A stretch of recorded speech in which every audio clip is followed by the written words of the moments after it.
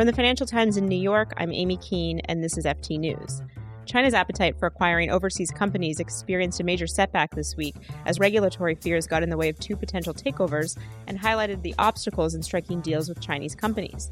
U.S. M&A correspondent James Fontanella-Khan joins me to discuss. Hi, James. Hi, Amy. So let's just start with the two deals that fell apart this week. One was with Fosun International, the Chinese conglomerate, and the other with the state-backed group, I believe China Resources. That's correct.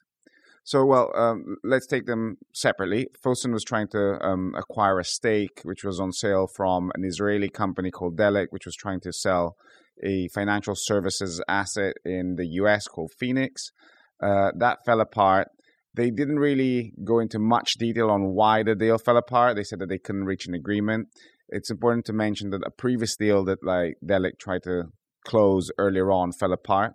But there's a sense that there was some kind of regulatory hurdle. Right, so speculation. Yes, that it was regulatory. That's all we know for the time being. But then there's the other deal, which I think kind of tells us is kind of a bit more interesting and indicative of the general mood that you have in the US at least. And that was like Fairchild Semiconductors, which is a chip maker, as the name tells us, rejected a higher offer that was put forward by a Chinese company, which is, as you said, China Resources, together with another Chinese state-backed fund, reject a deal which was higher than the one that was offered by a U.S. rival. And that's kind of peculiar because usually, in an M&A deal, you go with whoever offers you the highest amount of money, right? But in this case, the company, Fairchild, deemed that the offer to be too risky. Again, they didn't really specify what regulatory concerns they had.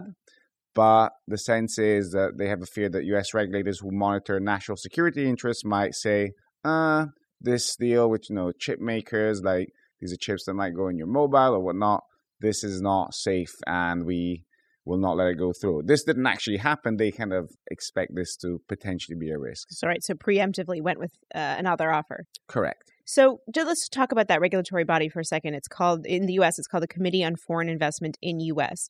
Can you explain the review process and perhaps some of the national security concerns or that they're thinking of when reviewing some of these deals? Absolutely. So the U.S. regulator is basically concerned on making sure that any deal has purely a commercial kind of interest rather than having a kind of hidden national security, or in the case of a foreign company backed by a foreign state, if there's any interest of buying an asset to spy on somebody or to harm any of America's interests. So in this case, especially when you have a Chinese state-backed company, this body reviews the deal and thinks, well, is this are they doing this because they want to kind of expand in the U.S. or they want to build and grow in the U.S., or are they actually doing this because they want to start kind of spying on a military base or hacking people's phones and so forth?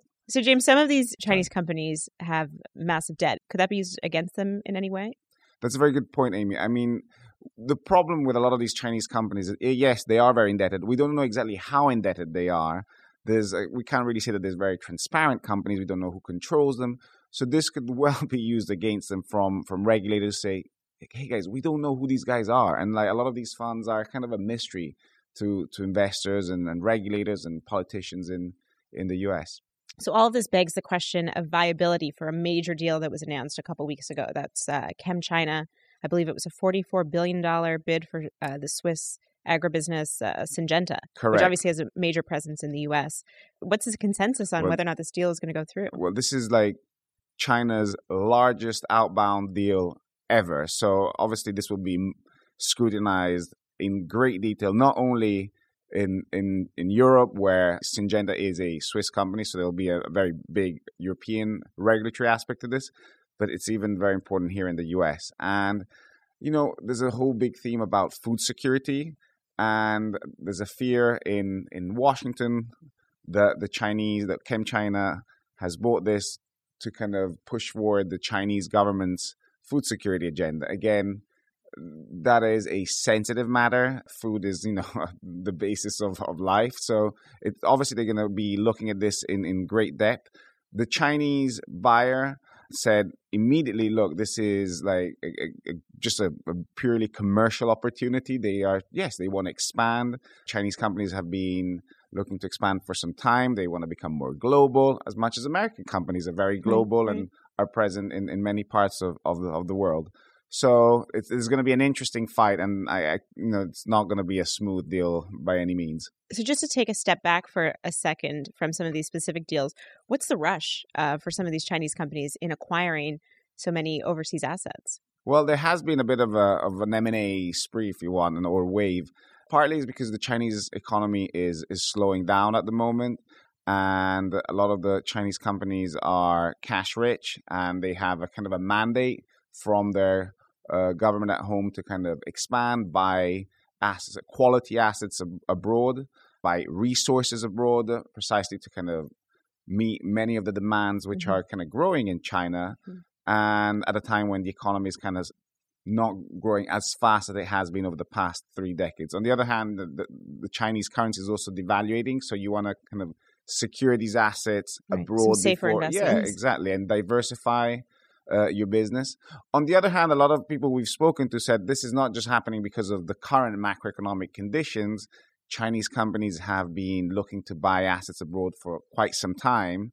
It's just that they're getting even better at it because they've been doing it for some time. And so now they're kind of getting also more aggressive, they get a better sense of how bidding processes work. And they have the money to win assets. So given that this isn't going to slow down, but we've got some potential major hurdles in terms of U.S. regulation, perhaps also in Europe and other countries, how are some of these proposed takeovers, how are they viewed by other countries? Can you give me a sense of how European regulators are looking at this, even perhaps Australian or other countries? Absolutely.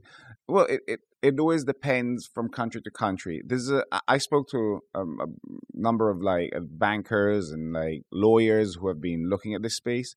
And there is a sense that America is somewhat more protectionist than Europe is, for example. Or you mentioned Australia, where I remember during the post-2008, there was a rush of Chinese companies buying mines in Australia to kind of partly, boost their energy demands or feed their energy demands back at home, especially coal. There's a sense that Europe, there's a crisis which has been going on for a long time in Europe, across from north to south, and therefore Europe can't really be that picky these days. The US economy is much more robust. Not great, but definitely more robust than the European.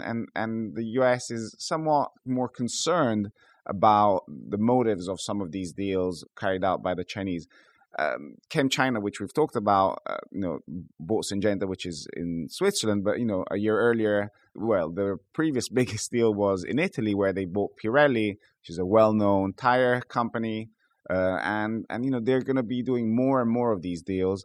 And bankers say, if the Americans keep on erecting walls and kind of coming up with sometimes legitimate concerns, but at times it's just an excuse, they will start kind of just focusing on spending their money in Europe, and the U.S. might be losing out. Well, much more to come. Just yesterday, there was that proposal from the Chinese group of investors looking to acquire the Chicago Stock Exchange. So this won't end anytime soon. Absolutely. Well, you can read more on this topic at ft.com. Thanks, James. Thank you, Amy.